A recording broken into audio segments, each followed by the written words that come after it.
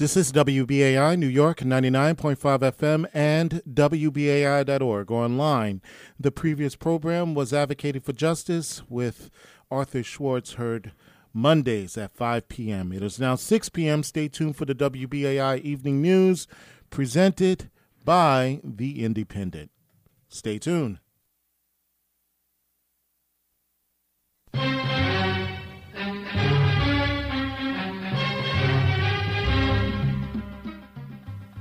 Good evening. In the news tonight, cholera breaks out in Mozambique. Trump wants to shut down the southern border. And we take a look at the money and politics behind the state's budget. You are listening to Indie Radio on WBAI 99.5, presented every Monday by The Independent, New York's progressive, reader-supported newspaper. I'm the Indie's associate editor, Peter Rue. Health workers in Mozambique raced Monday to contain a cholera outbreak in the city of Beira, where cases of the disease have jumped to more than 1,000. The outbreak comes more than 2 weeks after a cyclone swept through central Mozambique. About 100,000 people are living in camps for the displaced. In Nepal, nearly 30 people perished as a pre-monsoon rain swept through the country's southern farming region Sunday night. Climate change has led to an uptick in extreme weather in the subcontinent nation, causing brutal monsoons and, through the dry season, intense drought. Meanwhile, environmentalists are sounding the alarm over plastics in the Mediterranean Sea after a 26-foot sperm whale was found dead off Sardinia with nearly 50 pounds of plastic in its belly. Plastics have killed at least 5 other whales around the world in the last 2 years, according to the World Wildlife Fund. Here in the United States, hundreds of migrants arriving from Mexico found themselves living under a bridge. U.S. immigration officials said Sunday that they will close a holding area located under a viaduct connecting El Paso, Texas, and Juarez, Mexico. The area held hundreds of migrants in a pen lined with concertina wire. Customs and Border Protection says the migrants will be relocated to a place with more space and shelter. On Friday, President Trump renewed threats of shutting down the border unless Mexico does more to stem the tide of asylum seekers heading north. New York Senator Chuck Schumer wants Boeing to be removed from the Federal Aviation Administration's rulemaking committee as investigations deepen into both the company and the regulator's role in 2 deadly airline crashes. Congress is examining the relationship between Boeing and the FAA after deadly crashes in Indonesia and Ethiopia involving the Boeing 737 MAX.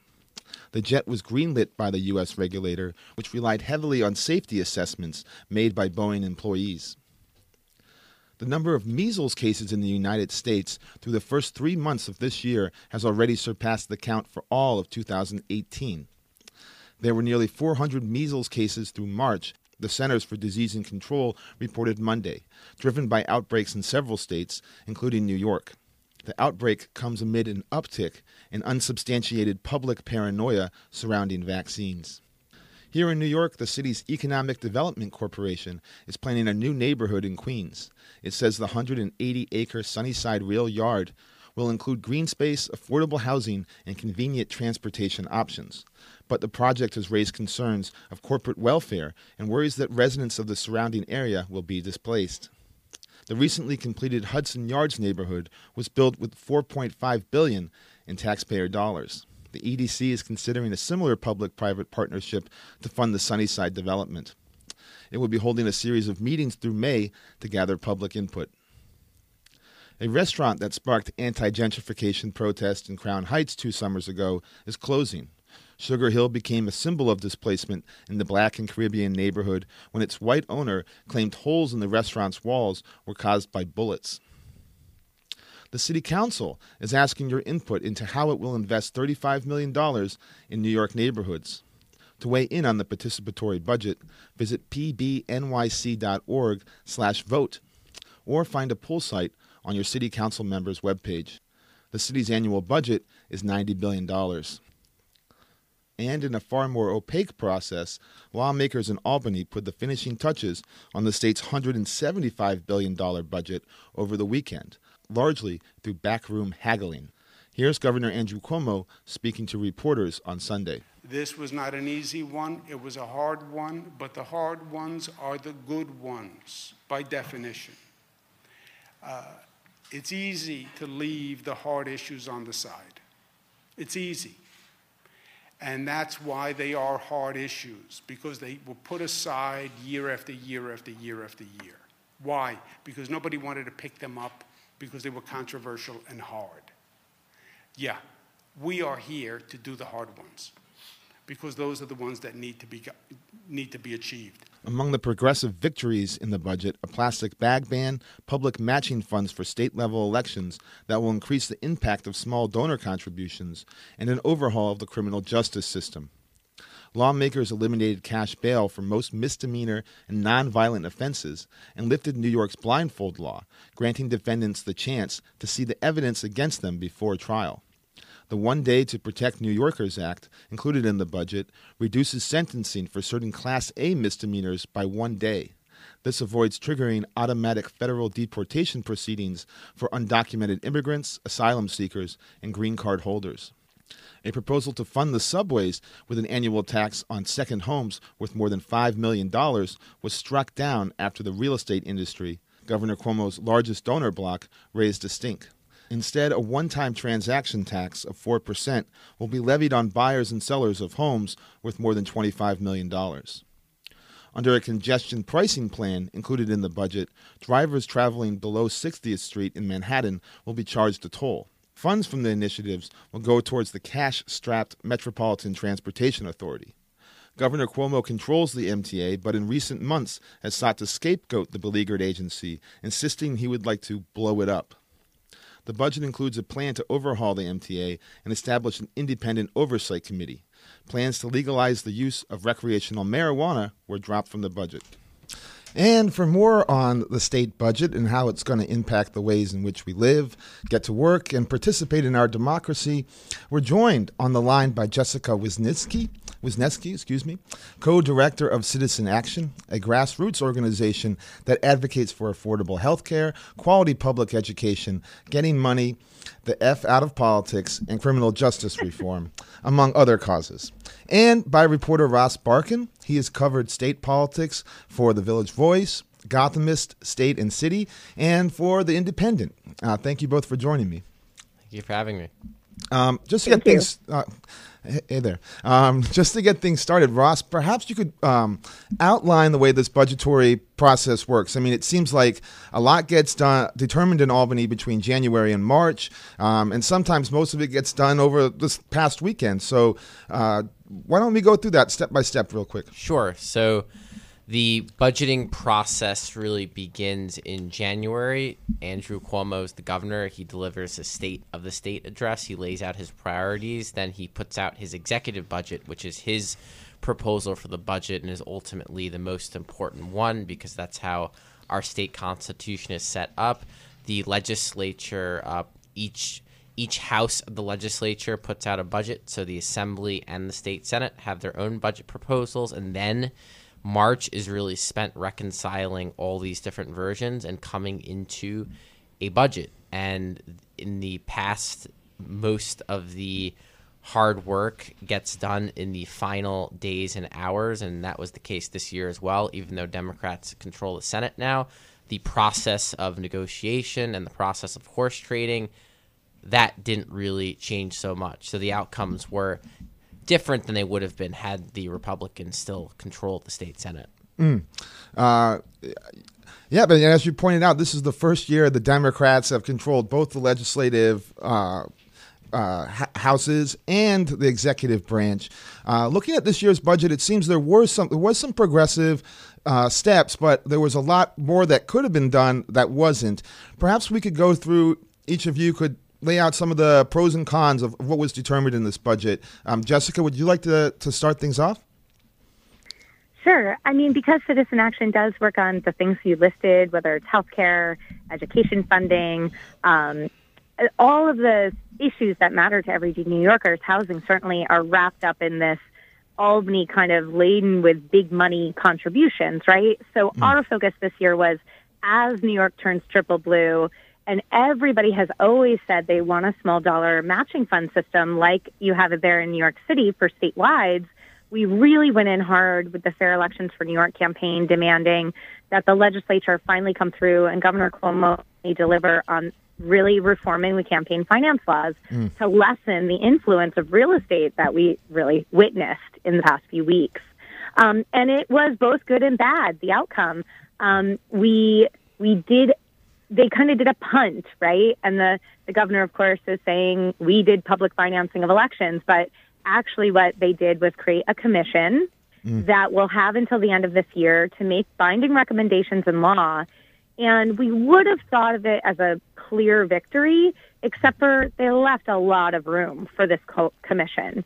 And so now it really comes down to who are the members of the commission, how quickly do they come together, and do they take their job seriously to not just create a public financing system that could be really weak, a pilot project, something ridiculous, or is it really the 6-to-1 or above matching fund system that works for New York State and all the different parts of New York State? I mean, even the campaign finance was good news, bad news. Yep, and it's a real punt. You know, if you want to put something off, you set up a committee. It's a classic political move. We're going to talk more about this impact that money's been playing in politics. Cuomo just on March 14th had a big secret donor party, and he invited his state budget director along with him. I mean, talk about some horse trading at a luxury hotel here in Midtown. First, let's take maybe a broader view, Ross. What was accomplished in this budget, and what was abandoned? Mm-hmm. So it was definitely a budget that was more far-reaching than previous budgets, primarily because of the Democratic State Senate. So you had serious criminal justice reform, change to our discovery law. So now defendants will really have a much fairer shot in the courtroom. You have an end, not a total end to cash bail, but for most crimes, there will be an end to cash bail. So that is certainly a positive. And you also have some degree of change when it comes to taxation and congestion pricing. So while the details are still murky, there will be congestion pricing, and we will be the first American city to have a form of congestion pricing where we will be tolling vehicles for driving into the central business district, so below 60th Street. Again, the details of that to be determined, and the devil in Albany is always in the details. And we will see a raising of the taxes on real estate, on particularly a one-time transfer tax. This was not the pied-à-terre tax that many progressives sought. That certainly was a disappointment, and that did show the influence of the real estate industry. In the pied-à-terre tax, just to recap, this would be a tax on luxury homes that are unoccupied. And that did not go through, and there was a concerted push among lobbyists and the real estate industry to defeat it, and they were successful, at least for the time being. Yeah, I mean, Jessica, it seems like, as I said in the headlines, this is a very opaque process. Is there a way we could really open the doors, get this more out in the open? It just seems like so much is determined this in the month of March, and there we have it. But they're in session 6 months out of the year. Is Citizen Action putting forward any proposals to get rid of this sort of three men in the room Albany horse trading situation we have? Well, I will say I am very grateful there weren't three men in the room this year. Right. I do think the influence of the Senate Democrats being in power under the leadership of Andrea Stewart-Cousins made a difference. So many of the things that Ross described would not be possible. Bail reform, speedy trial and discovery, a number of these issues just would have never seen the light of day. And so, to your point, I mean, but we still struggled, right? I mean, the pied-à-terre tax was a real heartbreaker for many of us who've been fighting to fully fund public schools for decades now, right? And they still came in at pretty low levels of school funding statewide. And so that just means we have real work to do. And I think the process is definitely a piece of that. I think a lot of the grumbling of the past over the weekend, certainly in Albany, was legislators themselves who were there for the first time, understanding just how challenging this process is and how behind closed doors this process is. It's also very rushed. Everything does come down to the last few days. And the whole idea of a message of necessity, so everybody can be printing bills in the middle of the night and voting on them within a few hours with no public input. I mean, even on the campaign finance bill, we didn't see that legislation until it was nearly on the desk of the lawmakers. So I think the challenge is there's new energy in Albany with the new members. Now they've just been through their first budget cycle, and I think they and advocates are more fired up than ever before to break open this process and really use the legislative process in the way it's supposed to be used for serious public input, for real public hearings, for bills being introduced and amended. I heard one senator tell me she sat at a committee meeting a few weeks ago and actually put forth an amendment. And one of the Republican senators was like, wow, that's the first time I've ever seen that done here. So I think I'd like to see, I mean, we don't have any particular recommendations, but I think we might. And I think the new senators themselves and some of the new assembly members, I'm sure, are thinking after this process, what do we have to do to really change the way Albany works? And getting the big money out is a piece of that. And then getting a better and sunlight process right will be a big deal in the future. Yep, and we're going to take a quick break in a minute. But Ross, you've written, I mean, last year there was this big push to really transform the state Senate, get the IDC people out of there. And there's still some entrenched folks in the assembly that have kind of gone under the radar for years. So after this break, we'll talk a little bit about that and how the rest of this legislative session is going to play out. So we'll be back in a moment with Indie Radio News, folks.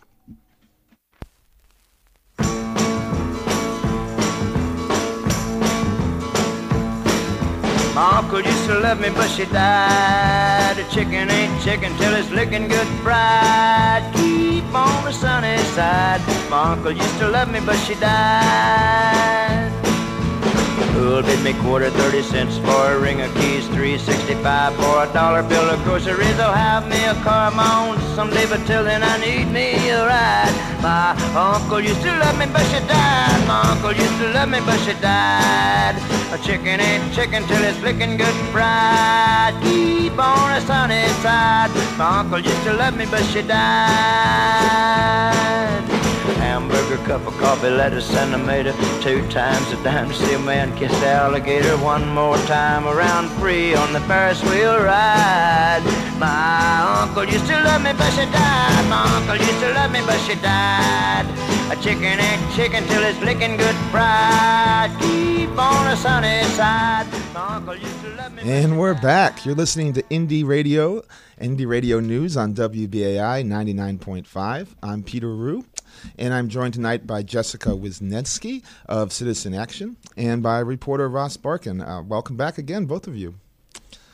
So, Ross, the state assembly, the Democrats there, there was this big focus on the IDC, but you've written that maybe people should change their focus to some of these entrenched members in the lower chamber. Sure. And I just wanted to mention before, in terms of the big budget victories, one for the environmental movement was the ban on plastic bags to go into effect next year. So that is a big deal. And the assembly, since we're on the assembly, actually killed a New York City Council push to impose a fee on the bags. So one example there. So yes, I wrote recently about the fact that it could be productive to primary members of the Democratic State Assembly. And so it's important just to understand that the Assembly has been in Democratic hands for now 40 or more years. You have legislators who have been there for several decades. You have legislators who have never in their entire tenure run a competitive election or have run in maybe one when they were first elected a very long time ago.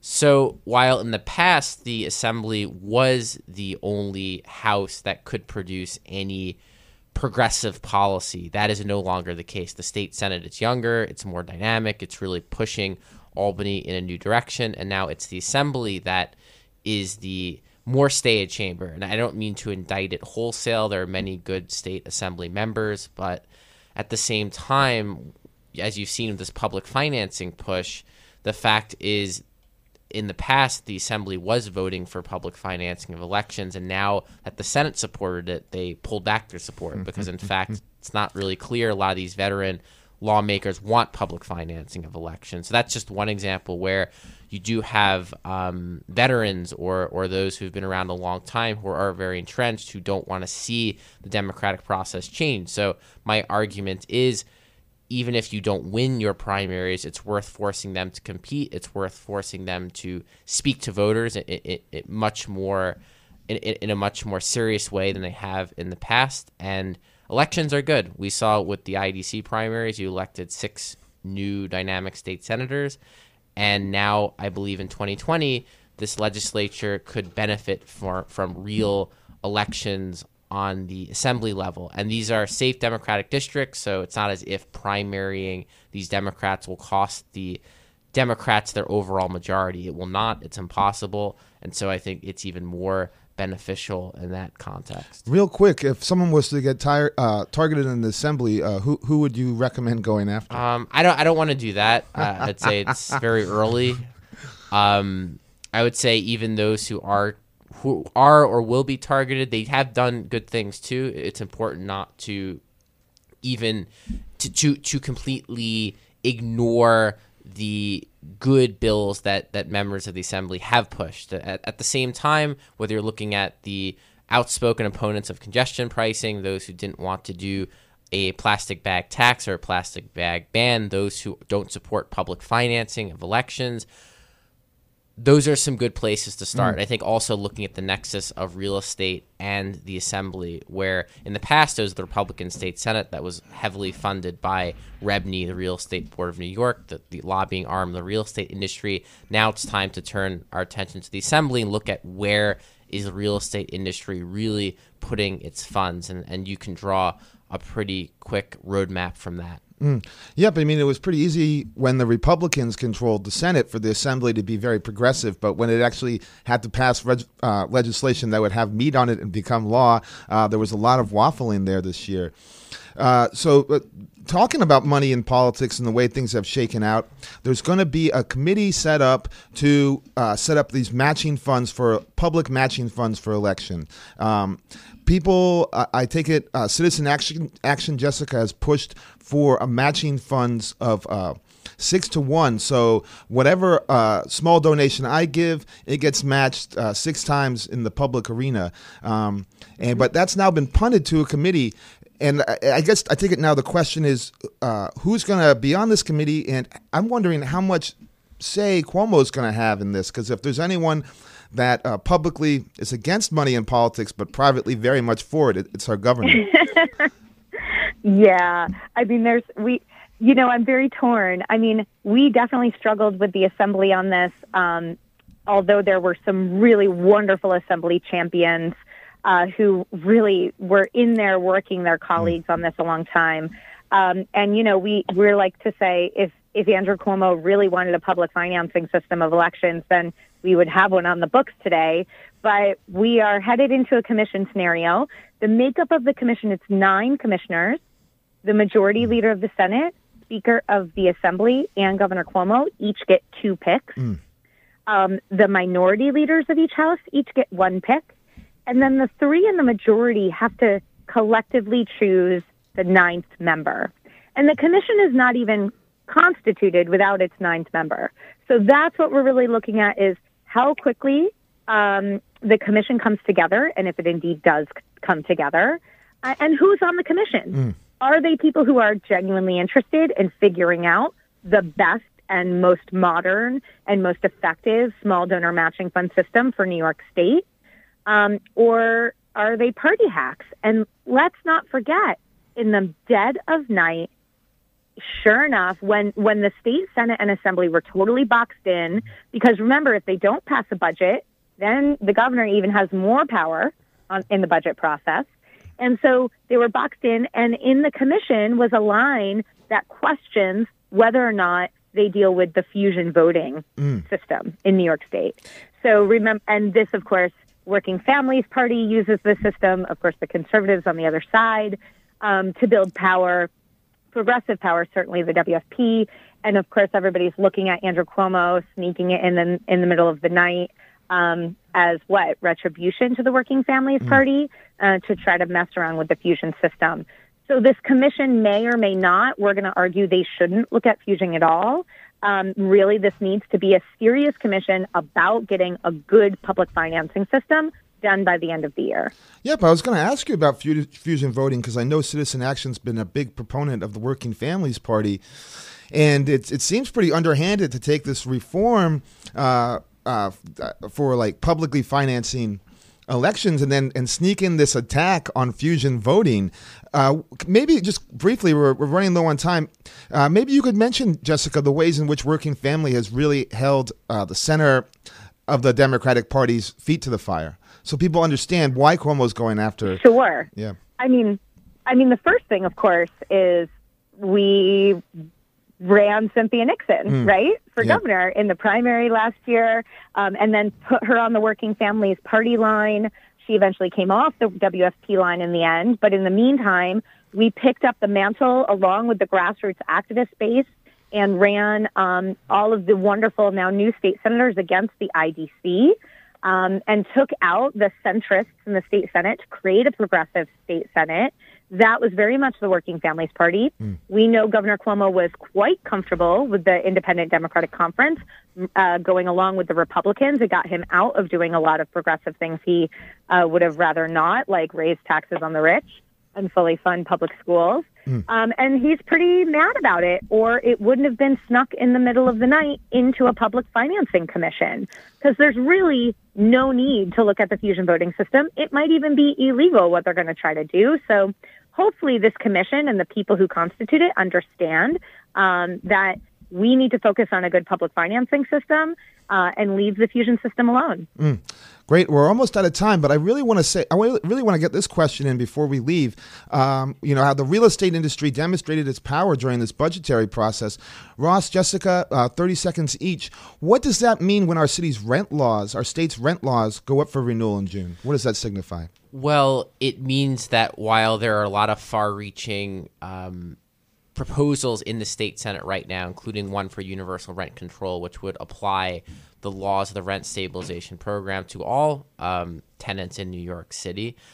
This is going to face a lot of pushback, and you may see REBNY targeting more moderate Democrats, maybe those in the suburbs, maybe those upstate, to really be a counterforce to the city. So I expect a real serious knockdown, drag-out fight over the rent laws. They will, at the minimum, be strengthened. Everyone accepts that will happen. It's a question of how much they will be strengthened by, and we're going to find out soon. Jessica, anything you'd like to add on that? It's going to take a monster fight, and we want better housing upstate, too. The housing crisis and homelessness crisis is statewide, and we need to use the June 15th deadline to win statewide housing policy. And it's going to take a monster fight to beat back the real estate campaign cash.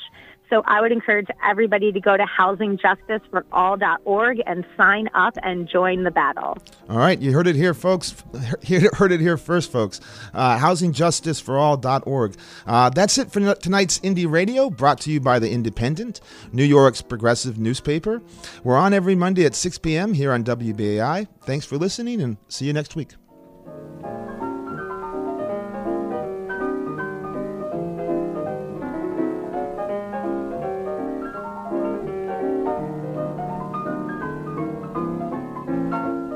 This is the professor, Dr. Ron Daniels. Friday, April 5th, all roads lead to Newark for a national town hall meeting on gentrification, the Negro removal program of the 21st century, hosted by Mayor Raj J. Baraka with special guests Danny Glover and Dr. Julianne Malvo. Local speakers include Larry Hamm, Frederica Bay, and Assemblyman Charles Barron. It will be moderated by Mark Thompson. That's Friday, April 5th, 7 o'clock p.m. sharp in Ballroom A in the campus center of the New Jersey Institute for Technology, 150 Bleecker Street in University Heights. You don't want to miss a discussion of the destructive force that's displacing Black people and Black culture and Black communities across the nation. Broadcast live on WBAI. It's free and open to the public. For further information on directions to the campus, call 973-596-3605. That's 973-596-3605. Or visit the website www.ibw21.org. That's ibw21.org.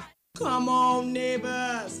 let's get wise. So, the plaster is falling, the paint is peeling, the plumbing is leaking, the heat and hot water keep cutting off, the elevator keeps breaking down, and the landlord won't return your calls, but the rent keeps going up and up and up. Find out what you can do about it. Tune in to Housing Notebook, Mondays at 8 p.m.